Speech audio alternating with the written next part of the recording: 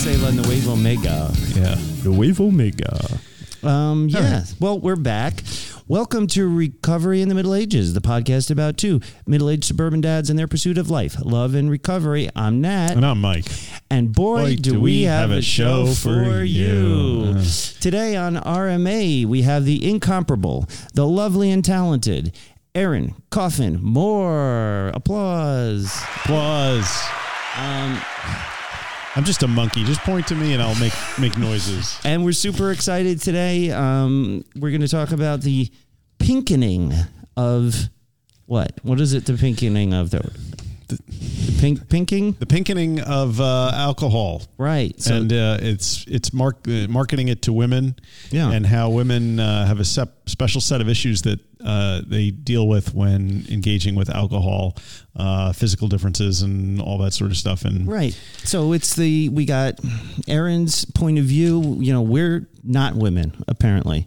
And so there's sort of like some angles, some things that we might not completely, get a hold of. That there's something that us two men don't completely understand about women's issues. I can't imagine what they would be.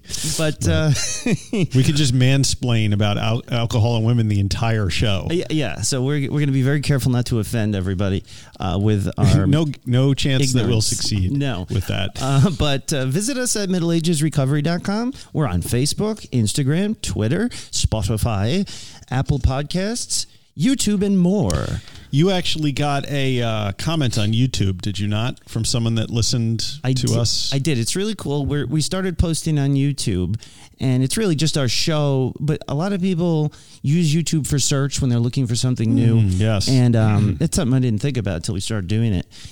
And the comment was something like, you guys are badass. Right. Got you on Spotify. And I appreciate it when you guys tell us, because I'm a marketing nerd. So I love to know where you found us. What were you thinking when you found us? I don't think Spotify has any way for you to comment on anything. Yeah, I don't know. Because I never Maybe that's why this person listened to us on Spotify, then went all the way over to YouTube. So they can interact they could leave with us. a comment.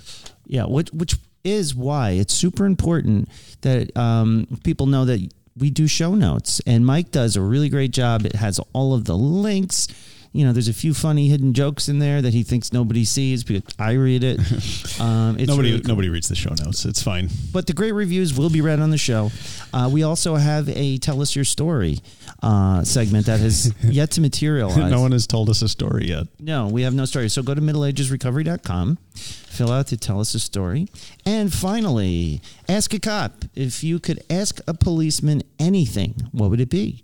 Our very own Sergeant Slaughter, who is an active duty sergeant. I guess we won't say where. And he's ready to answer any question. It's anonymous, something you've always wanted to ask, like, how can I get out of, if you catch me with a dirty crack pipe, like what are my options? So we got an email from our number one fan in Tacoma, Washington, the other day. I still haven't read it. I think he just sent it to you. It's Jeff.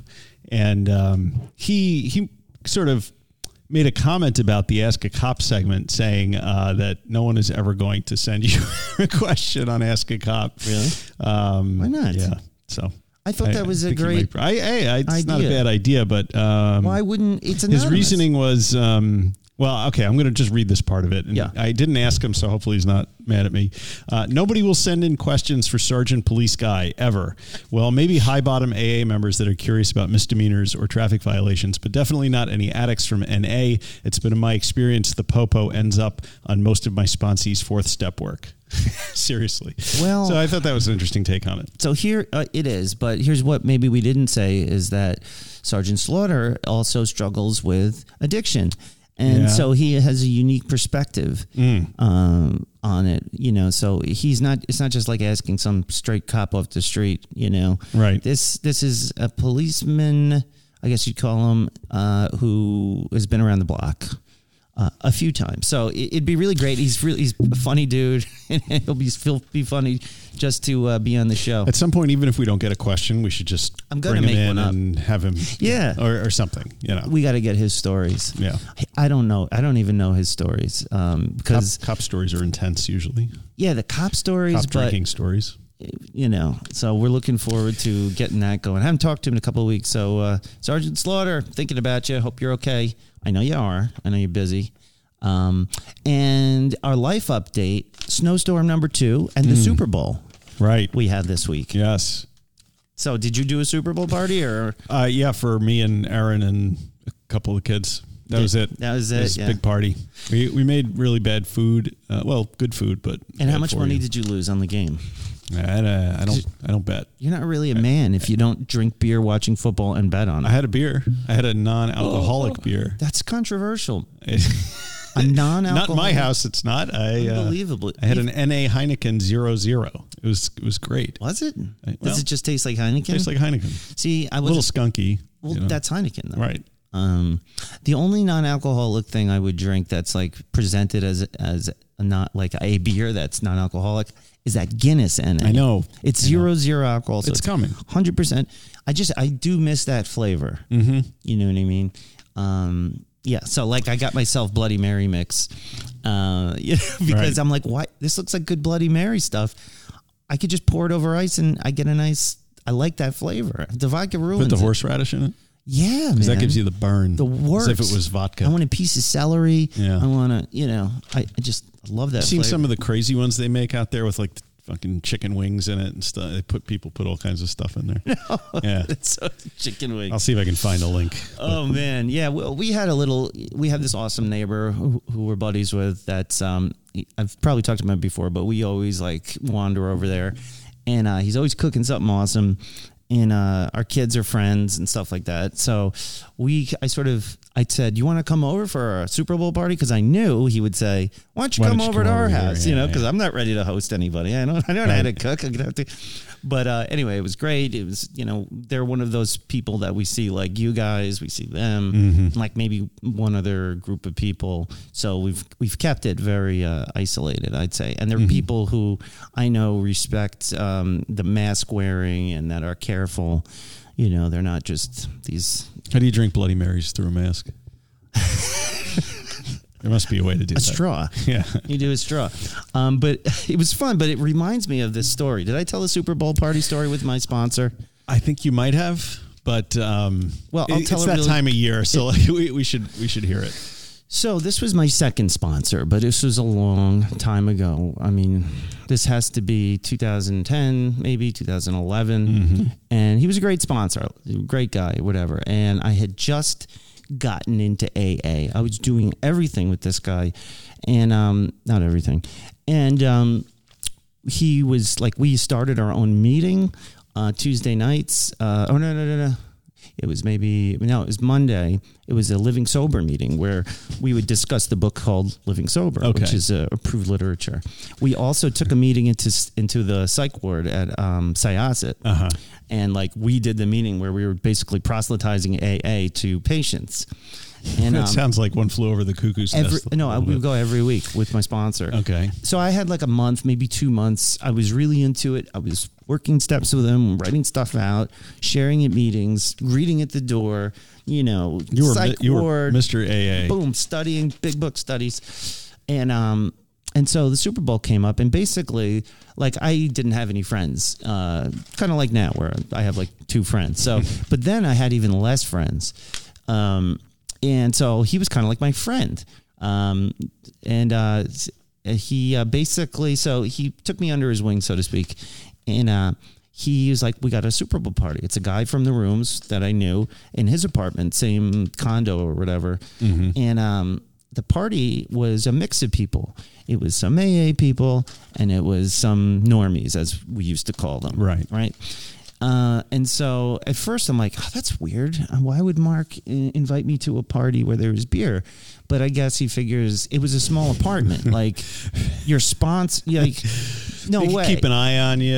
Yeah. So it was like the living room where people were watching the Super Bowl, and he was all sitting, and there was like maybe 15 people there in a small apartment. And in the kitchen, you'd walk around, and he couldn't see me. Everybody had these red cups. At first there was Coca-Cola in it for me, and then I began to realize as the night wore on that it really wouldn't take much for me to, just pour that thing in here. So I started doing that. And first drink, got it together, sat next to him. I put You set the sat cup next near to him. That's I some did. fucking crazy And addict shit. I'm like, he doesn't realize it. He doesn't. And I was drinking. I'm like, man, this feels good. I'm going to keep going. So the night goes on like that. I don't know. And it was other people from the room. So I was his sponsor. And this had to be extremely embarrassing for, here's my sponsee getting blasted at a party I took him to. Nobody confronted me. So you didn't think it was obvious at all? No, I didn't. I did not think I got caught. I ended up driving home too. And, How many beers do you think you have? I don't remember. Maybe 8 or 9. Like not like 20. Do you ever look at somebody that's had 8 or 9 beers? It's bad. You can always tell. I know. Right? So, but no, he didn't say anything to me at the party. And he was there with his new girlfriend. He's an older guy that divorced. And so he had this girlfriend with him. And and so finally it was time to go. And there was no incidents per se. Like I didn't like break something or hit something. It's just I was drunk. Right. But that's it. I wasn't embarrassingly like cursing or taking my pants off. Just definitely drunk. And it was time to go. I'm like, all right, gotta go. He's like, are you sure you should drive? I'm like, yeah, why wouldn't I be able to drive? I was just such beautiful people. And so I got in the car and I went home. So wait, do you remember when he said, are you sure you're okay to drive? Were you like, oh shit, the gig's up? Because why would he ask me that question if he didn't think I was shit-faced? It's funny you say that. I don't remember. It must not have registered, or maybe I was at a point where it registered, but I figured I didn't care. I was drunk enough, you know what I mean? But I didn't think of it. I thought maybe he knows. So the next day, because I was calling my sponsor every day, hey, Mark, how's it going? He's like, hey, Nat, how are you? You know, and it was this awkward kind of like, I'm like, I'm fine, man. Good party last night. You hitting the meeting tonight? I'm down to do like my step 2 or whatever. He's like, yeah. He goes, you got wasted at the Super Bowl party last night. And I was like, yeah. I said, I guess I did. And he didn't fire me that time. But for years after that, even after I stopped working with him and I went back out there, every Super Bowl, I'd be like, what time is the party? You know, I didn't do it this year, but it's kind of a funny thing with him. I don't really talk to him very much, but when I do, it's usually on Super Bowl Sunday. I'll text him. So that was my Super Bowl. Great. Party. That's great. That's a legendary way to spend the Super Bowl. I think about, like, I wonder if he tells that story. I'll bet he does. Or if he's embarrassed about it. I bet you it was the last time he brought one of his sponsees to one of those kind of parties. Yeah. So that was pretty crazy. Nice, dude. That's a good one. Did you have a conversation with a friend you'd like to speak about? Yes, I did. Well, good. Interesting. You know, I've been sort of quietly letting it out of the bag that I stopped drinking with people that I used to drink with. Yeah. And one of them is a friend of mine who, he's, I don't even know if he listens to this podcast, which makes it weird in terms of how to identify him. But why don't you just email it to him once we finish?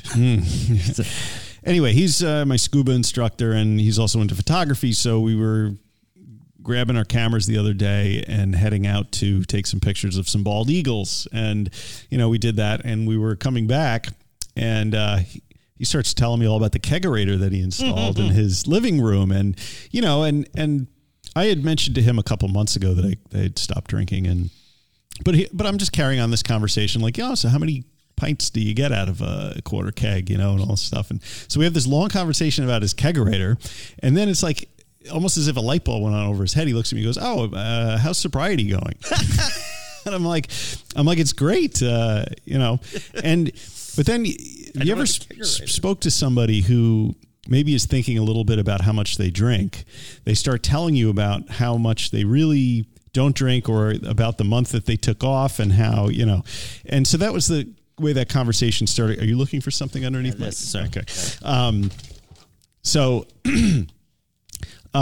we get into this other conversation where he's telling me about Dry January and how he, sort of comes up. He's wondering if maybe he drinks too much and stuff. And, my first thought is, well, you have a keg in your living room. And if you have to ask the question. Well, and I brought that up. I said, okay. So then we talked about how he's on Reddit all the time. And I said, I found, I don't do AA or any of those kind of things, but I really found a lot of value in going to the Stop Drinking subreddit. And he's like, yeah, I was in there, that month that I took off, and, kind of reading the stories and stuff. And And I'm like, well, that's, you don't tend not to go to the stop drinking subreddit unless you're thinking a little bit about your choices, right? Right. And so I get out of the car and my parting thought to him is, because he was like, I don't know if I could ever stop, because I would always be in a situation where I'd want to have a beer and I just want to have a beer. And I said to him, what really did it for me was when I was able to flip the script in my head. I gave him the spiel, flip the script in my head to see sobriety as a state of abundance rather than one of deprivation. Yes. And he looked as if I'd hit him in the face with a hammer, because he's like, I don't think he believes that sort of state is possible. Or if he does, how you would ever get yourself to that state. And then I hit him, that's the left. And then I hit him with the right. And the right was, I said, man, what I realized when I quit drinking was now all I had to do was stop doing one thing, and then I could do all the other things. Right. Yeah. I said, because the other way I could do that one thing, but it stopped me from doing a lot of the other things. That was like, bam, bam. Yeah. That's a good one. Because I left him thinking. Yeah. And once you get that in your head, they used to say in AA, a belly full of beer and a head full of AA. It ruins drinking and using for you. Once that light bulb goes off, I don't know, you can never unsee it. Yeah. It ruins drinking and using for you.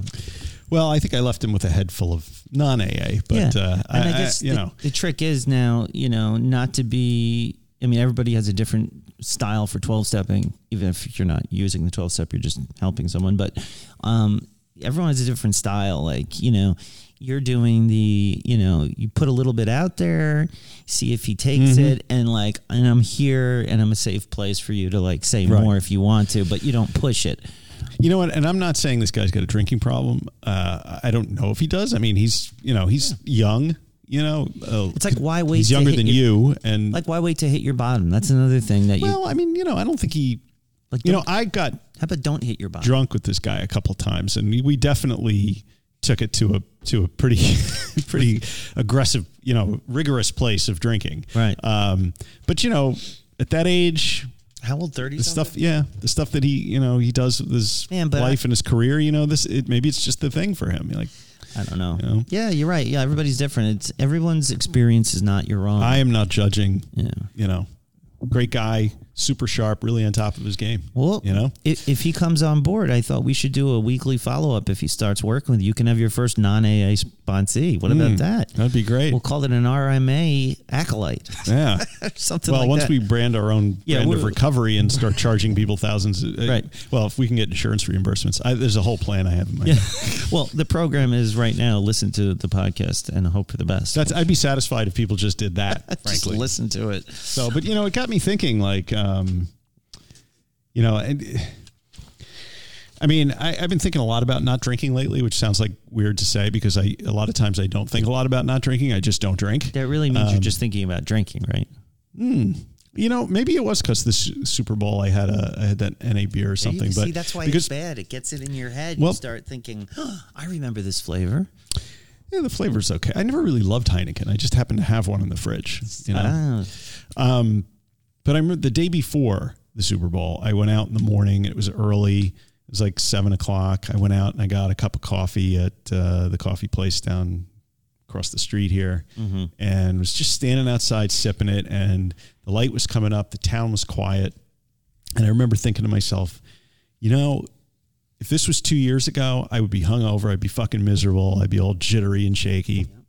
And there's a certain sublime beauty in just being able to sit there and drink a cup of coffee at 7:00 in the morning and just be at peace with yourself. Yes. You know what I mean? Yeah. And that's the thing that's so hard to encapsulate when you're trying to explain to someone why it's better. Yeah. Because it's so hard to see it especially when you're in active addiction.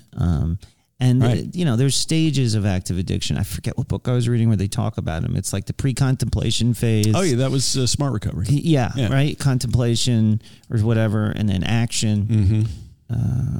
So the person who's in the pre-contemplation who has not accepted that they are an addict yet, it's like they know that something's going wrong in their life. They know they don't feel great or their relationships aren't doing what they used to.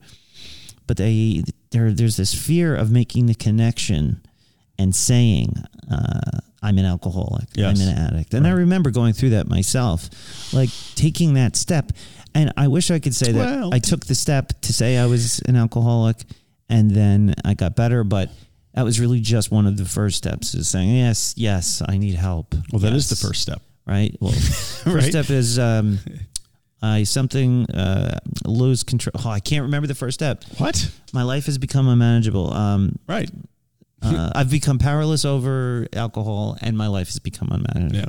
That's the first step. So, I mean, I don't think you need to, well, you can identify as an alcoholic, or you could identify as somebody that needs to Just to identify that, But, you're in a class of people right now that has to do something about it. Yeah. Okay. There Right? you go. The, We call that an alcoholic. but I mean, it was just every once in a while it dawns on me that my brain is not full of me saying to myself, how many drinks should I have tonight? What am I going to do? I'm going to drink. Or in the morning, oh, I had too many last night. I feel like shit. Oh, am I still going to drink tonight? Da, da, da. It's like, oh, that voice is like quiet. Yeah. My brain is like not like that anymore. The inner addict. Remember, I've been talking about this. Yeah. I feel the same way. It's that inner addict is silent. It's so nice. That's great. Yeah. One of the other things I wanted to mention before we get to Aaron is that I'm working on my diploma, my graduation for my English literature degree from a prestigious university locally. It's not really prestigious. It's sort of just like expensive and like normal. But I'm very excited. I've got my last class that I'm taking. But then my advisor said something like, oh, and don't forget, talk to Dr. Lutz about your portfolio. And I'm like, my what? My what? This is an English lit degree. What the hell portfolio? I have been keeping my papers. I've been going to that school since 99. I mean, that's when I first took a summer class there when I was still going to Potsdam, to the Crane School of Music. Yeah. And, so I have my papers, who knows? And you need like 5 different ones. What? 5 different, I should show you that before you leave. It's what you're supposed to do. And I have to write a self-reflection piece on my time at LIU. Well, that should be interesting. And I'm like, it's a 20-year retrospective. I'm like, this is going to be like a docuseries. Like, you know what I mean? So now I've got to run around figuring out, like, he's like, from English 45, we need a paper that discusses context and history that you've done. I've got 4, and then 1 is the reflection piece. So I wrote the guy, I'm like, dude, like, seriously? You've been going to school here for 20 years. I don't know where these papers are. I did some of them on a typewriter, Yeah. So what did he say? Nothing yet. But I do. Maybe you can get a waiver or something. That's what I'm You're thinking. not 21 years old. Like, you don't need, how reflective.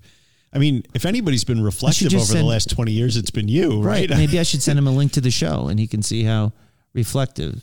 So Erin is actually beeping in here. She wants to. She's texting us. Maybe we'll get to her sooner than that. So I just wanted to say that I've got a lot of anxiety about this graduating. And I think about it, and I think they're going to say no. And that shit's all going to work itself out.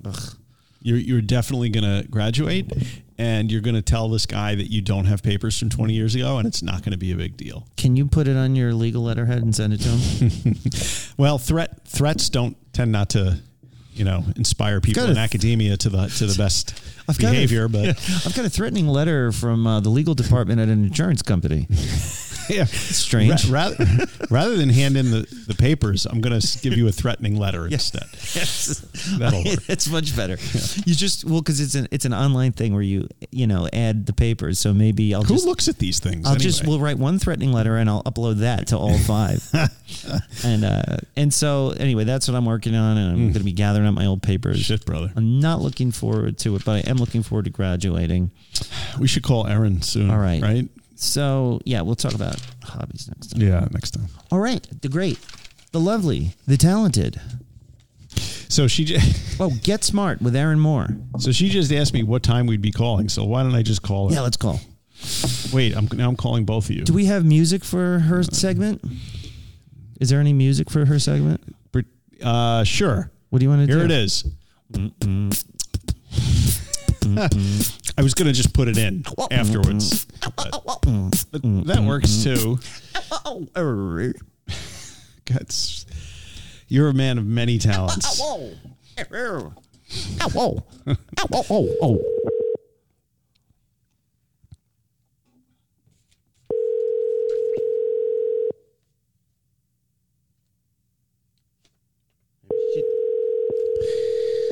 Oh, she doesn't want to do it. Maybe she hates us. Aaron, Join the club. come on. Now, I'm ready now. How much of this can we cut out? Tell her that's not a spam phone call. Hi, you've reached Aaron Moore. Please. So, All right, you know what? Send her a text. Tell her that was Mike calling, and she should pick up. okay, think of some music for her. What should we... It'll probably just be me playing that little MIDI keyboard. Okay, she just texted you? No, that was me. No, that was you. Yeah, so we're very much looking forward to getting Aaron on the show. And we were thinking of different names for this It's segment. such a professional operation we're running here. What do you... We're actually brainstorming the name on the air. yeah, this is great. I think I like to Get Smart with Aaron. Or Get Smart with Aaron Moore. Yeah, okay. That's fine. I think Get Smart, because it harkens back to the spy sitcom of the 70s and 80s. Agent 99. Right? Get Smart. So Yeah. that's when we're branding the marketing. Because this is how I'm thinking. She's going to be like a spy. Okay. You know, so we'll get her in a spy costume. I don't know. What is a spy costume? No costumes. No costumes? It's radio. You can't see it anyway. Theater of the mind. Theater of the mind. Should I try calling again? Yeah, give her another Have we call. Maybe she's just had on enough the... verbal diarrhea? She's probably just on the can. Sorry, Aaron. Hello. It would have been nice if we had given you a little more of a heads up, right? I'm Well, sorry. I couldn't see what time it said on your text, so I'm like, oh, and I was on the phone prior to that, so I thought, oh shit, I have no idea what time you sent that, but okay. Yeah, sorry about that. Well, welcome to the show. Welcome. Hello. It's Hi. called Get Smart with Aaron Moore. What do you think? All right, we'll Does talk that about it work? more. All right, we we'll can workshop it. We'll workshop it. That's I the love word. it. I love Workshop it. it. We'll workshop it. So, Aaron, this is your second appearance on what's the name of our show? Recovery in the Middle Recovery Ages. in the Middle Ages. You're our first repeat guest. Yeah. But secretly, Aaron, I've always planned for you to be a repeat guest. We're living my dream right now. Yeah. Oh my gosh. So This is your dream. Bless Because- it all. That dream's big. yeah, it's big. If I could just get Aaron back on the show. So yeah, it's great. We're gonna do this. I don't know how often, but we had We're to. so at least- together. I know, but I know it's gonna be cool. Erin has done some of her own research and about a certain topic that we're gonna discuss when she comes back. It'll be the segment, and it'll be great. So, what are we talking about this time? Does Aaron know? So, yeah. So, You know, right? I No. didn't know if you meant we by me or Yeah. y'all. So, yeah, what are we talking about? So, we're talking this time on our pilot trial on this segment. That's it. We're going to be talking about the pinking of the alcohol industry. Which is basically marketing specifically to women. Pinkening. Is it pinking or pinkening? I say pinkening. Pinking. It's the pinking. Is that term used by the advertisers? Because I mentioned that to my wife that we were talking about that, and she was like, that's sexist to use that term. Is that a term being used by the advertisers? Because I would. I have not seen an instance where they were using the term, although I was not able to find who actually coined it, and I did look. Yeah, I have heard Quite it a bit. before, though, right? I mean, it's. Yeah, oh yeah. Yeah. It's used quite a bit. I just don't know if that's something. It would be a good question to know. In their boardroom, are they using this term? Yeah. Yeah, and Seems a little nefarious.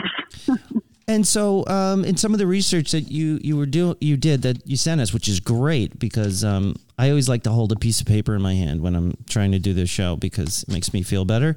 But it's great because a lot of these great points that I wasn't thinking about, but the health aspect of it, and that maybe a lot of women, or we're not talking about how the same amount of alcohol for most men is, exponentially more dangerous to most women. Yes. Yeah, that really is not talked about very much. And I think there's some reason for that. It's pretty persuasive if you think about it. The National Institutes on Health really have been very clear on this for several years, and their director, her name is Patricia Powell. In any interview she's given about it, this was one of her quotes from it was that she said, part of being liberated from male dominance is being able to behave in the way that you choose, Ms. Powell said. And some women have gotten the message that it's liberating to, quote unquote, drink like a man. But the problematic message that she said was it doesn't include the part about how dangerous alcohol is, or that women who match a man drink for drink are likely to suffer worse health effects. So that was her quote from probably the most recent, study to come out of the National Institute of Health, for which she's obviously a director. Right. And so you're talking, I'm sorry. So you're talking about the Patricia Powell, and she said, and I quote, part of being liberated from... She just read that. She read the exact thing? Exactly. God, you were fiddling with your knobs. No, but there's... So, yeah, what you said. Just so not. Mess around with his knob while other people are talking. So the NIH study brings up... I'm going to push through if here. I can't help you up, I'll help you down. I'm going to push. Yeah, okay, so the relevant data from the NIH study you talked about: liver damage, heart disease, brain damage, and breast cancer. That part she didn't talk about, but okay. Right. So yeah, I didn't get there yet. Right. Well, when I was reading this, and I wrote some notes on it, I scribbled down wet brain. Because that's another aspect of alcoholism. Like, until I got into the depths of rehabs and all those in the rooms, I didn't realize that their wet brain is a real thing. Yes. And that's actually that's how they talk about it in the hospitals. This person has wet brain, but it's when a person gets past the point of no return mentally, and then they're completely compromised and they can't function. And I think, you ever met anyone like that? Yes, I have, and she's a woman. Yeah, actually. I think we all have. Yeah. She was in the rooms, and she and her husband. But yeah, I mean, it's... We used to call them burnouts when I was young. We call them burnouts. Like, what the hell happened to that guy? Yeah. As we were dropping large amounts of acid and things, thinking, what's wrong with that guy? So who do you think's perpetrating this? Is this really all marketing and big alcohol? Perpetrating. That's a big term, and I think it's a good question. I don't think that there's one, I think that the other aspect of this story that I'll kind of get into too is the non-medical aspects which play in, and it'll show you that, like, there are a lot of different systems at play here, both culturally, societally, and within our medical system. I mean, alcoholism still isn't, it is listed as a disease and addiction, but it's not often seen that way still. But yeah, the NIH study talks about how with liver damage that women are more likely to develop liver damage by misusing the same amounts of alcohol as men, and that you can actually get hepatitis strictly from drinking. And a lot of people don't realize that it doesn't have to be a viral hepatitis. There is alcoholic hepatitis, which is basically the form of wet brain for your liver. Wow. Yikes. Where you just drink yourself into hepatitis. It happens. But women... Shit. Huh. We lost her. How'd that happen? Why is... sorry about that. We lost Erin. She's still talking right now, I bet. I'll bet. I bet it's going to roll over to her voicemail. She's like getting a beep while she's talking. Hello, I'm still talking. I don't know what happened. Sorry. The storeroom has spotty service. We're working it out. Yeah, we're working it. So go it's on. Our first time. We're working it out. I don't know. Go on from where, Nat. We got to get you in studio. That's the trick. You got to get over. All right, here. I'll come to New York again. Yeah. So you were saying we're talking about the liver, the hepatitis generated by just drinking. Yes. And it reminds me of all of the things that can happen to you that aren't death. even when it comes to just alcohol. It's things there are states that really, honestly, and this is, I don't say this to be flippant. Like, honestly, there are states worse than death, I in my belief. Yeah. And one of them is living with a chronic condition that is really not that treatable. Yeah. Like alcoholic hepatitis or any type of hepatitis, it is more gradual. And that's the thing about any hepatitis, is that it goes undetected, usually until you start having health effects that are obvious. And by then it's usually really, really advanced, because hepatitis works really slowly. Anyway, I could go into a whole thing about hepatitis, because I worked in a Hep C grant program. So I won't go down that rabbit hole too far. But it is an interesting topic, and one that's not as well understood as it really should be, even for people that have the viral types. But then you've got heart disease, and women already aren't really targeted in a lot of the marketing of heart disease medications and in general, because heart attacks were always seen as kind of a male thing, for a long time. Yeah, that's weird. It's true. Now that you said that, I know that's true, but I've never thought of it like that before. But women do suffer from heart disease. Tend to have, at the same levels. And women get, actually more so, and earlier in life it usually starts, but it's overlooked partially because they're not screened as much as men for heart disease. It's getting better. I'm screened for it and such, partially just because I'm getting older, but women, female symptoms of heart disease and heart attacks are atypical as well, as far as atypical meaning, right? Not the male way. Think about it. Exactly. But it is seen that way in the medical field, that it's called atypical symptoms, and it's things that we don't look for. It's not like a massive pain in your chest usually where it starts. So women usually die of heart attacks more often too, because they don't recognize that's what's happening and tend to not seek help. It's actually the leading cause of death for women in the United States. Really? Yeah. Yep. And a lot of that is dietary, but a lot of it is also the increase in use of alcohol starting a lot younger. And so brain damage is another, you talked about the wet brain, like it does produce brain damage more quickly according to the NIH. And then breast cancer is something that, it's hard to even speak that term as a woman, because it's such a dirty word, right? Dirty meaning that we're all, that we all think about that, especially as we get older, a lot. And so it's one of our bigger fears, but, there is an association between drinking alcohol and developing breast cancer. And their studies even demonstrate, and this is over years, it wasn't just one study, that even their most recent study confirmed that women that consume even one drink a day have about 5 to 9% higher chance of developing breast cancer than women who do not drink at all. Yeah. And for every additional drink you have per day, of course, that risk increases. So, that's the medical aspect. But I really think the bigger, quote unquote, perpetrator, the alcohol industry, they've forever been known for, shady marketing, just like drug companies, just like, the nicotine industry, tobacco industry, all of that. But so I'm not really that surprised that they decided, well, women are spending most of the money. I mean, even in a household where you've got two, a male and a female adult figure, women are usually doing a lot of the buying of the alcohol. Oh, definitely. And with this pandemic, social media has just been like anything else that goes crazy on social media. The drinking memes and the mommy wine time. Well, the ability for you to now order alcohol to be delivered to your front door through a company like Drizzly or Drizzly. I would have killed for that. That sounds so sure, it's a lot. There's a lot of jokes in there. I'm going to let them go. I would have killed for a delivery of alcohol. Check out my Twitter later. The head tweet.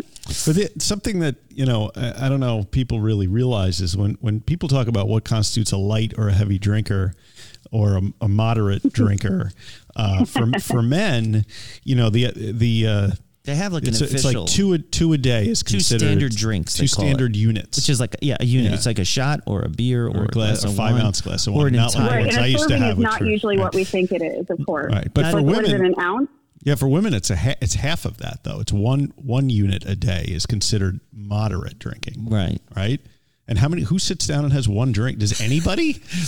Like my wife sometimes, but she almost always goes for the second. Yeah. But, she's not. So the National Institute on Alcohol Abuse and Alcoholism does kind of define what is binge drinking, right? And so they define heavy alcohol use, just heavy alcohol use, as more than 4 drinks on any day for men and more than 3 drinks for women. Yeah. And, drinks, of course, we go back to what is a drink? Usually, and I'm not a bartender, but I think it's like an ounce of alcohol, isn't it? Yeah. Mm-hmm. Which, when you think about a drink, I mean, you ever get a margarita that requires like 3 straws and 3 hands? It's more than an ounce. Yeah. Like I called that a drink. So, yeah. And if I got a 5-ounce pour of wine, I would send it back as being too light. Oh yeah. Yeah. Light a pour, bitch. Bring that. Yeah. No. Yeah. I used to love to get a shot on top of the daiquiri. If you get your strawberry daiquiri, tequila floater, floater on the top. And then feel like shit for like 6 hours. Yeah, it's great. But I guess the point being there's a big difference between what's light drinking for women and light drinking for men, right? Absolutely. Yes.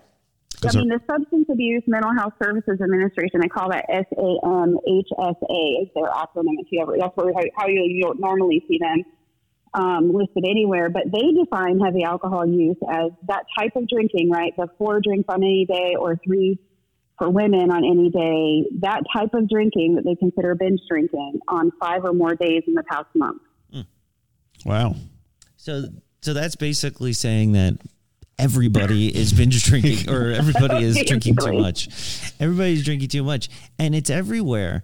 And especially at a time where people feel isolated, it makes them, the few times they are getting together, I feel like people are overdoing it, or even these Zoom wine parties. These one thing that my wife has, they do happy hour, and there's happy hours on Zoom where it's basically just sitting in front of your computer yapping with a glass of wine. It's getting drunk in your living room. Yeah, it's almost like it's the price that you pay to get into the club. Almost like you can't really be part of that unless you're actively drinking. Well, you can't. No, you can't. I'll tell you. Like as a mother. And a mother who has struggled with alcoholism and addiction at, a lot of different points in my life. I quit almost 8 years ago, but, my kids are 25 and 18. So, you know what I mean? Like they've and I'll tell you this, that they will still say, they didn't really understand that, like even today, I try not to listen to their voices too loud in my head telling me that they don't think I had much of a problem, but but but that was the next part of this is the pressure because, the way alcohol has been marketed to women, especially in my age group and the 20s and the 30s in the last 5 to 10 years, women are encouraged to drink to cope. And so that mommy needs wine culture for especially the 20s and 30 somethings, because by the time we're 40, most of us aren't having small kids, although a lot of women are, but not as many. Right. I would say that this is pushed, and a lot of us are a little more confident in like not having to go along with a group just to be a part of it, right? But when my kids were young, I just wanted them to have friends, and I had moved across the country, like I was building all of these relationships from scratch, and it was perfectly acceptable to drink in the middle of the day. And much to my delight, if it was a play group or if it was a mommy, which is so bizarre when you think about it. Like, what if an emergency occurs? Right. And there's not a sober adult in the house, but that's, that was just, it was cutesy and part of it. And all the T-shirts and shit that came out later after I got sober, the mommy needs wine, rosé all day. Like, can't go to Target without wanting to rage through there with like a paint marker and just, I don't know, whatever. But you know what I mean? Something I wondered about with that is, really it's the last, 10 years or whatever that you see this huge increase in the marketing and the exploitation of this idea that you need wine to cope with your day-to-day parenting stuff. But, I was wondering, did the alcohol companies see a trend and capitalize on it, or did they create the trend and just kind of start sticking it in people's faces? And I haven't been able to kind of figure out which one. Well, yeah, the chicken or egg concept is always a bit of a tricky one. I'll say that just given how long I know that this has been going on, I don't think they created it.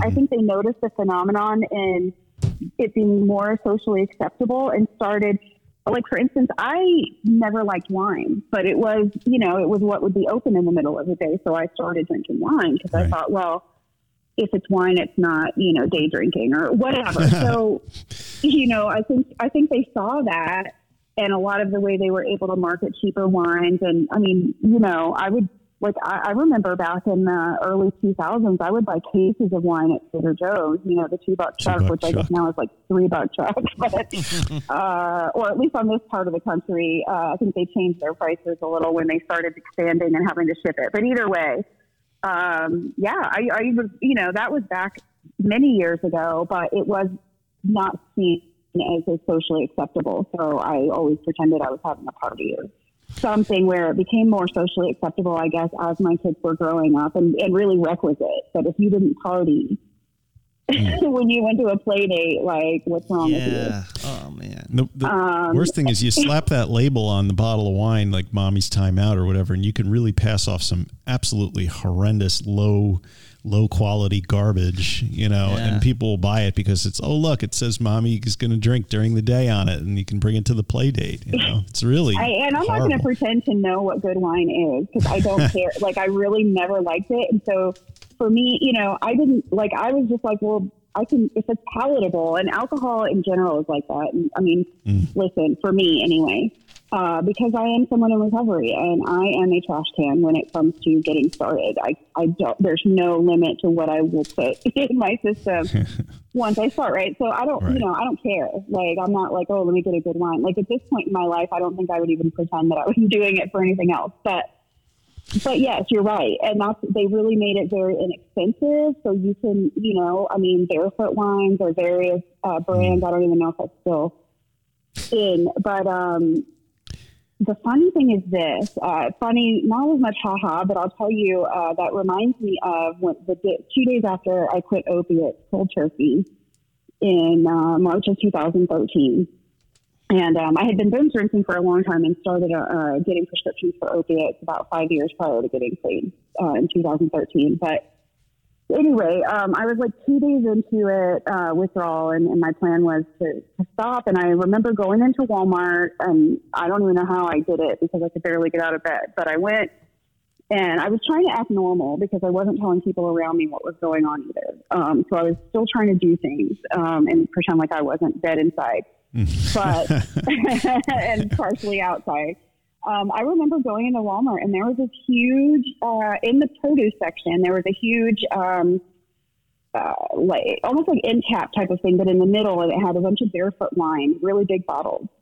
And I remember it was like an instinct. I thought, God, I feel like shit. And I grabbed one of them out of that cardboard thing and put it in my cart. And then I looked at it and I thought, oh my, like, even though I had relapsed on alcohol, right, and it led me to a 15-year relapse, there was something still in my mind that was skipping on that record of, this might take the edge off. And, it was just like insanity, but it was right there. Yeah. It was accessible, and it was inexpensive. Mm-hmm.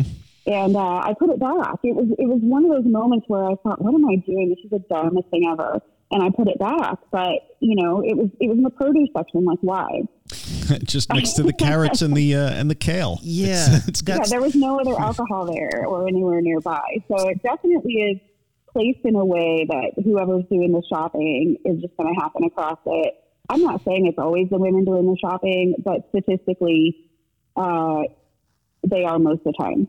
I've been doing the shopping lately, I just want to say, because my wife doesn't want to go to the supermarket, but you're right. Instacart, baby. I love that. So the question then, Erin, is with all of this data out there, with all of this knowledge, with all of this experience, with all of the stories we've all heard about people destroying their lives with alcohol, and, why do you think it's still not getting through? I mean, why don't people know this stuff?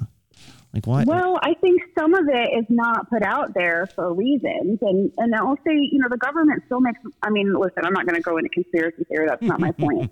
But I'll tell you, the government makes money. Here in North Carolina, which is where I am, y'all.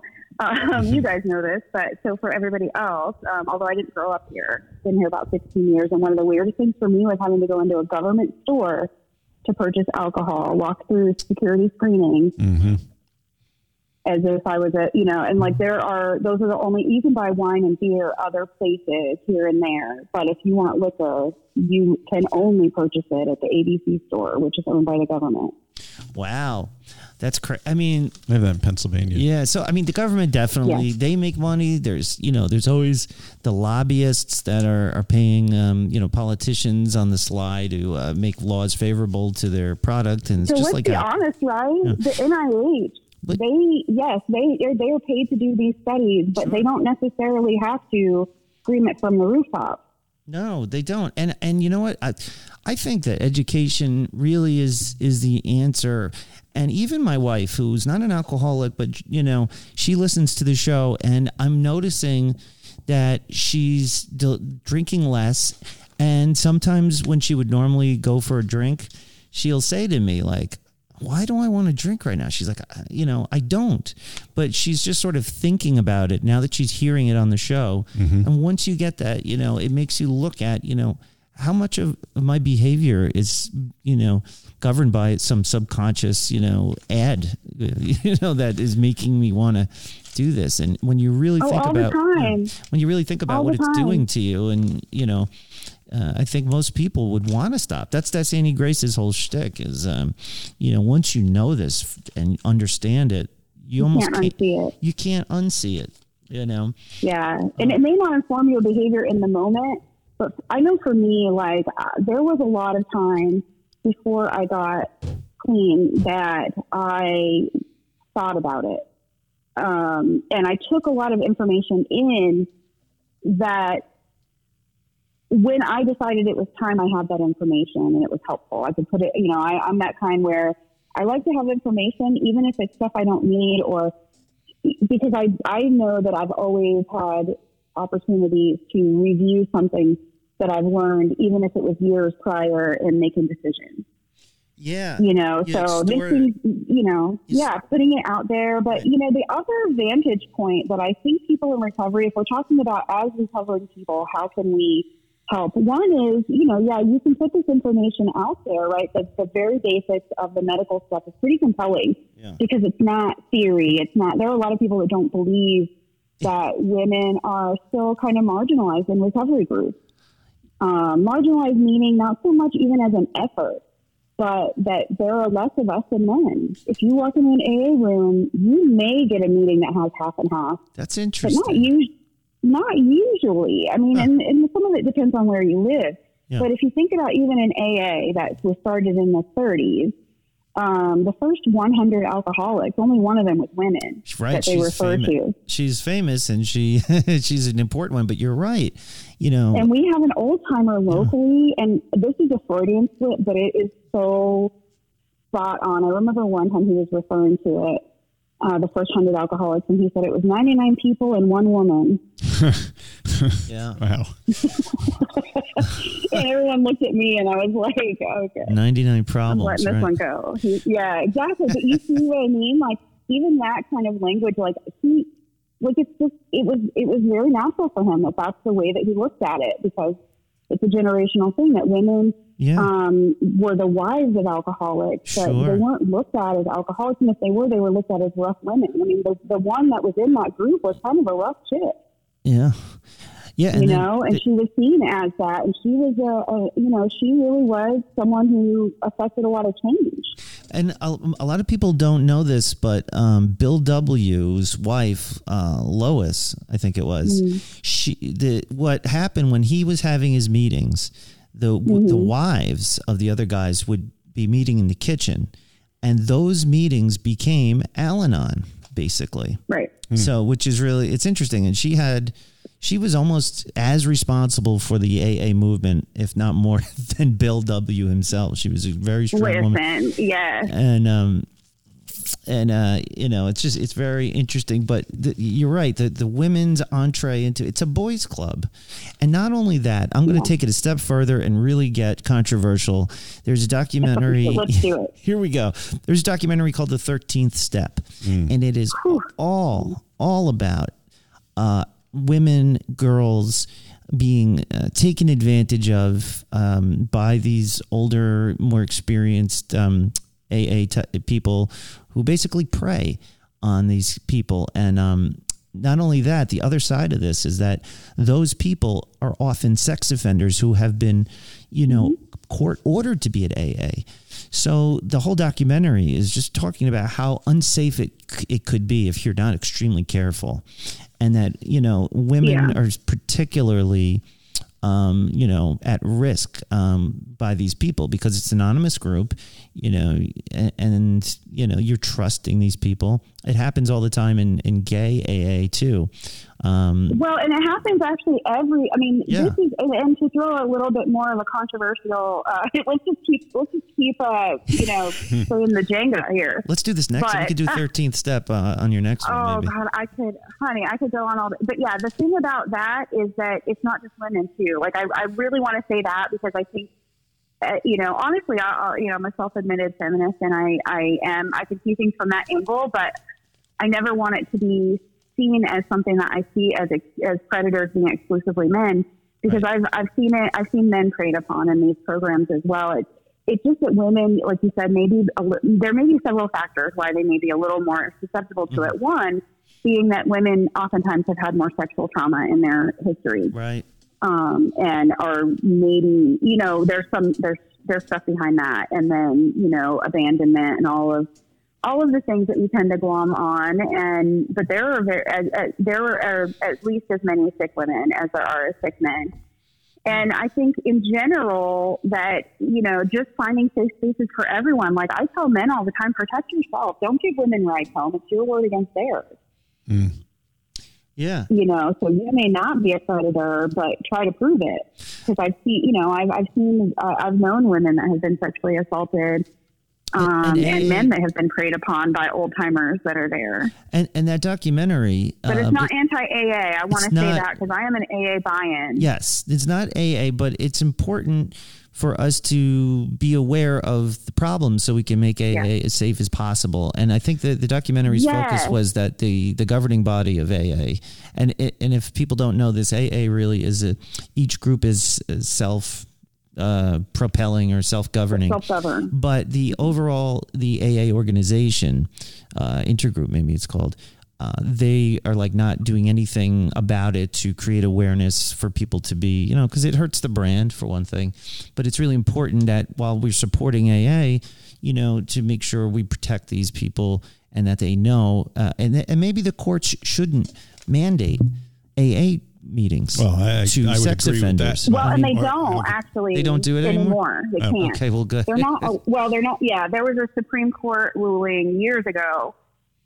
Because it was really based on religious freedom, honestly. Yeah. Yes. Interesting. Freedom from religion or dogma, right? Because we know, AA is not religious, but if you showed it to me and I was not down with the God idea, then I would see it as religious.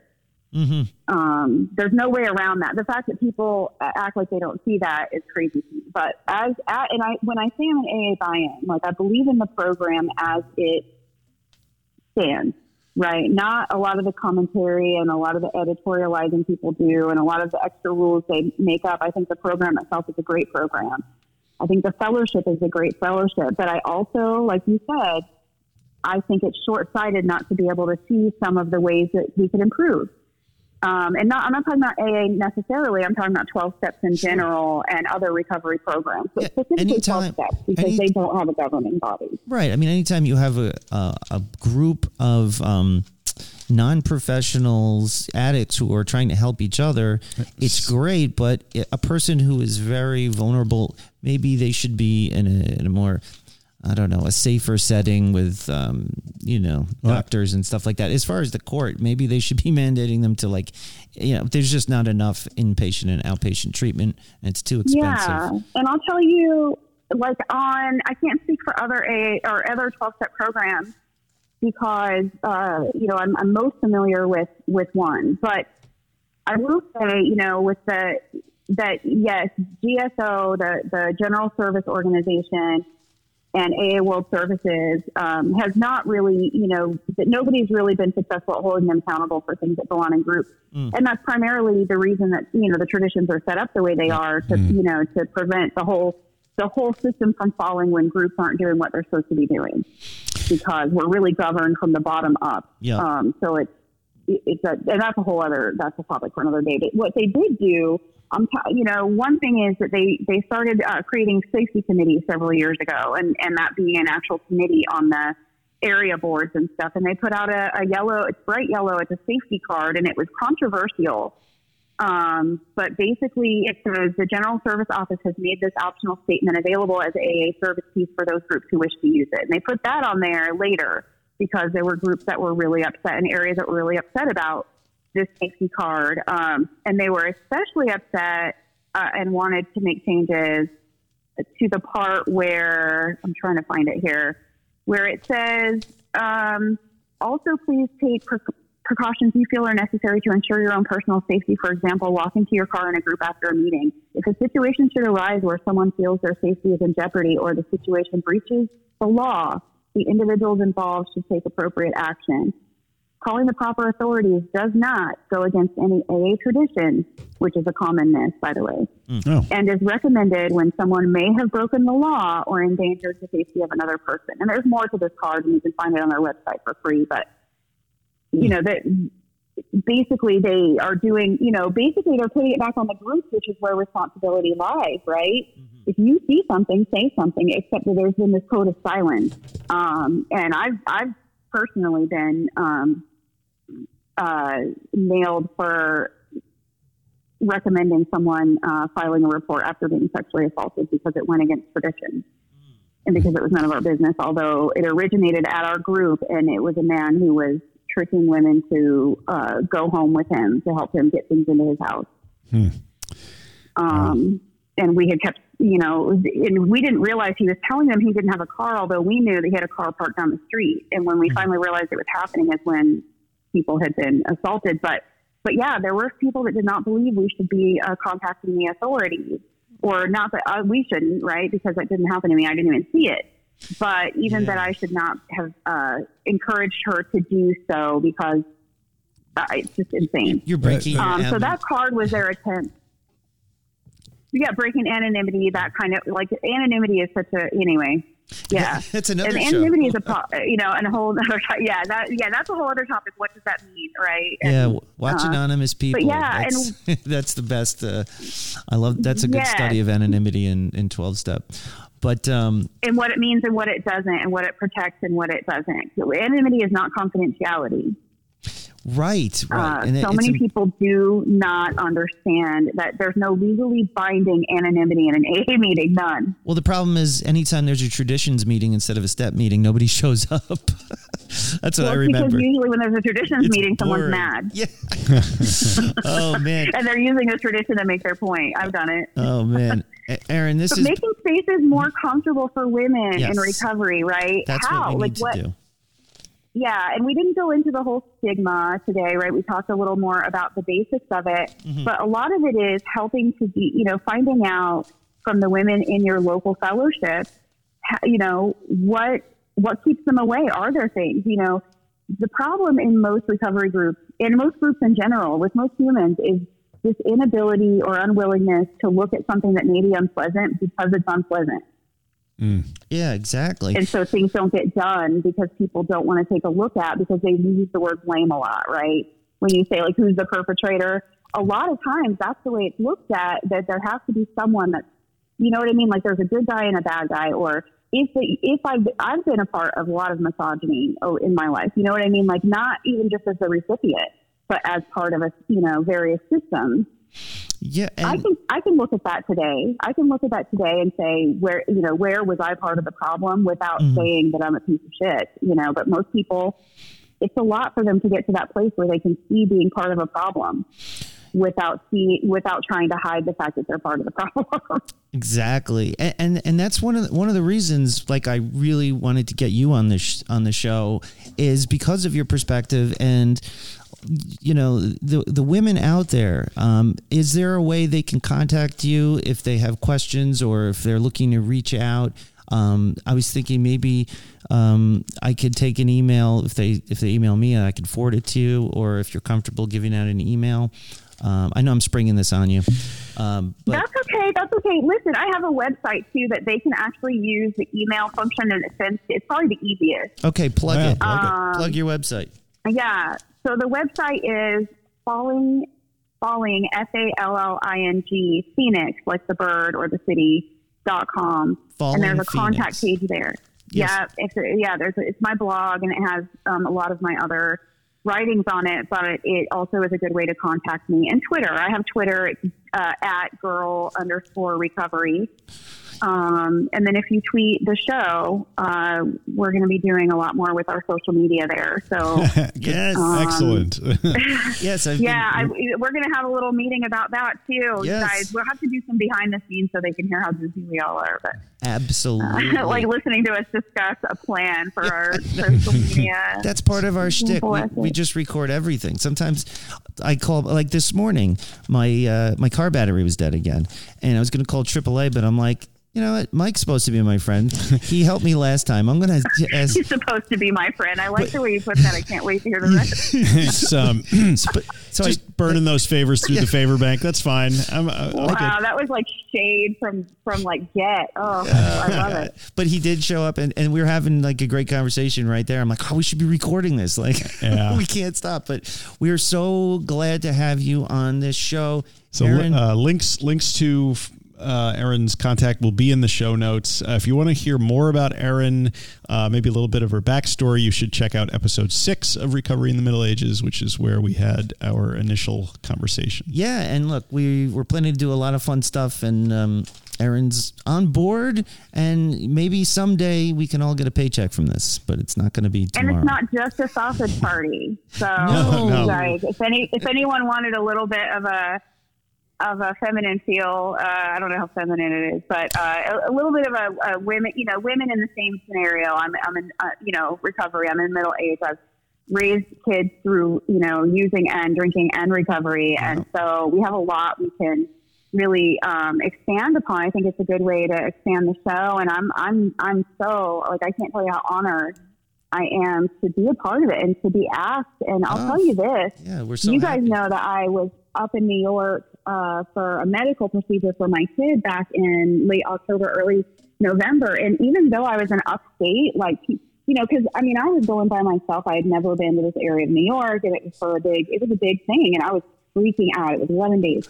But I did know this. I did know that even though Nat was probably about 5 hours away in New York, that I knew that I had people I could call. You know what I mean? Like, Nat said, if you need anything, let me know. And I'm like, yeah, I'll be 5 fucking hours away. But I did know, I really, like, deep down, I believed that if I had to call Nat for something, that he would have done it. Absolutely. If you need your car jumped, you should probably call me. Don't call me to jump your car. That's Mike's you're job. supposed to be our friend, so I'll call you first. Supposed to be our He friend. obviously has no fucking cables. So. All right. So that was Love you guys. Get Smart with Erin. All right. We're not definitely keeping that, but Yeah, thank I you don't so know. much again. We're going to say goodbye for now, and we're so honored to have you on. Good. Thank you, Erin, and you have Thanks, a great Erin. day. We'll be in touch this week. Thank you. I love you guys. Love See you ya. too. You too. Bye-bye. Bye. Hey. Hey. I'm so glad. Yeah, that was fun. It's yeah. great to have another perspective on stuff. Yeah. Because you and I talking is getting old. I Just know. over and over the same shit. And Erin's one of those people like you who the first time I talked to them, I said, I'm going to talk to this person for the rest of my life. Yeah. Or at least We did have listeners who said after her first appearance that it was nice to hear a feminine or female voice, I should say. Yeah, Right. it's great. And, it's cool. We're very happy. So thank you so much. We're running extremely long. Do you want to take a bathroom break?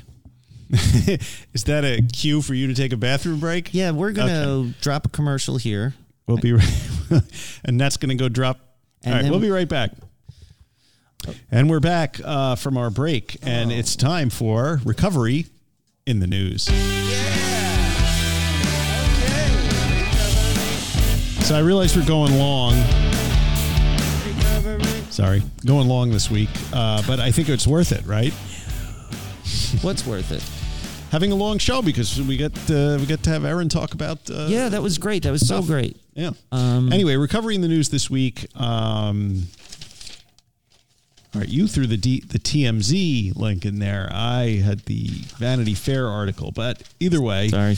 This week's Recovery in the News is The Boss. Bruce Springsteen busted for DWI.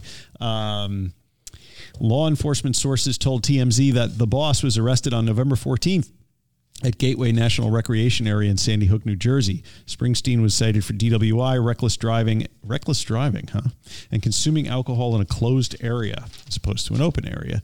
He'll have a court appearance coming in the next few weeks. He was cooperative throughout the arrest, and this is his first arrest for DWI, which is interesting because if you remember in his biography that came out a few years ago, he talked at some length about how his father was an alcoholic and how it was one of the main reasons that he stayed away from alcohol his entire career. But I guess that Netflix rockumentary type of thing where he is playing and then he does story time. Yeah. He did a heck of an interview on Marc Maron where he really went into the sort of his difficult childhood with his father. Definitely some trauma there.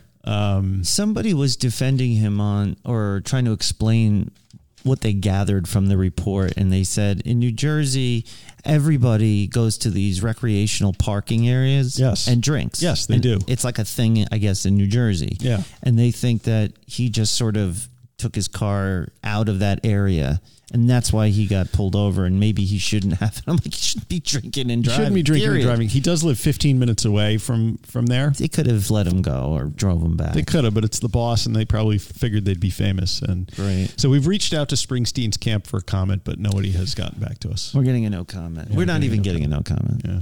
So also they pulled his Super Bowl commercial. He did his first commercial that he did for of course, a Jeep. Why pull it? Like, why is it so horrible that is that a big horrible thing to drive drunk? I mean, listen, yes, I guess it is, but I mean, cancel culture now. I mean, Jesus. I mean, it happens.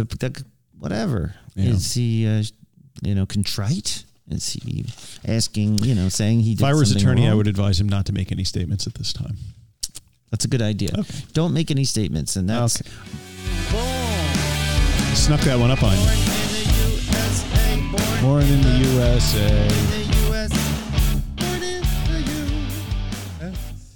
All right. Where are we up to? This week in Weird. Oh, shit. I fucked it up. No, I don't always do it, but I did it this week. This week in Weird, mystery monolith appears near Göbekli Tepe, suggesting that the monolith madness which gripped the globe last year is not quite over yet. A rather sizable new piece recently appeared in Turkey near the famed ancient site Göbekli Tepe. Measuring approximately 10 feet tall, the object was reportedly first noticed this past Friday in the Turkish province of Şanlıurfa. Intriguingly, that's pretty good pronunciation. First time. Yeah. This particular monolith boasts a message in the form of an inscription reading, quote, "Look at the sky, see the moon." Look at this guy? Oh, look at the sky. Look at the sky, not this guy, and see the moon. When mystery monoliths were a bona fide craze back in December, most of the pieces that appeared in various communities around the world were met with a mix of delight and slight annoyance from residents and local authorities. However, the newfound piece in Turkey has prompted a rather serious response from officials as they have actually dispatched armed guards to watch over the object and have launched an investigation into who could have created and then delivered it to that location. Mystery monoliths. What is going on? No sense of humor. What is going on? They just had a monolith. Where was that? Arizona or something? Listen. What's with the monolith? If an alien civilization came and put these monoliths around, they would not put as trite and bullshit a statement as if you look at the sky, see that. What are they, Bruce Lee? Look at the sky. Ooh. See moon. Don't mistake the finger for the moon or whatever Bruce Lee said. That's ridiculous. It's somebody's looking to... Don't mistake my finger for a moon. Up your nose with a rubber hose. Hey. And that is This Week in Weird. Well, I think we've had such a great show, and that about does it. Thanks for listening. That does it, all right. Thank you for listening. Visit us at middleagesrecovery.com. Join the discussion on our exclusive and private Facebook group. If you need to talk, like I said before, just give me a call. Give me a call and I will ghost you until the show's over. Find us on Facebook, Instagram, YouTube. Tweet us at TwatYouTwit, Apple Podcasts, and wherever fine podcasts are sold. 5-star reviews will be read on the air. And as we say, I think we have one for next week. We do? 5-star review. All right. 5-star review. Okay. Looking forward to it. Non proficiat perfectum. Progress, not perfection. See you next week. Bye. Be good.